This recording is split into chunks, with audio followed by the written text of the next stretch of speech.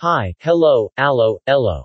And welcome to another episode of Graham vs. Graham Presents 365 Days of Phuck.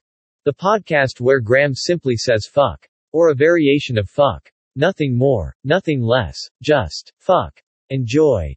Day 173. Fuck!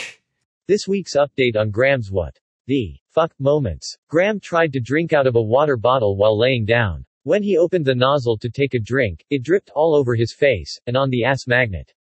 When he sat up to try again, it sprayed him in the face. Graham is fucking stupid. Oh, if you don't know what an ass magnet is. It's a couch. With all of that out of the way. If you have not yet subscribed to Graham vs. Graham Presents on your favorite podcast platform, you should do so, and you can tune into all of the Graham vs. Graham Presents short podcasts for short attention spans.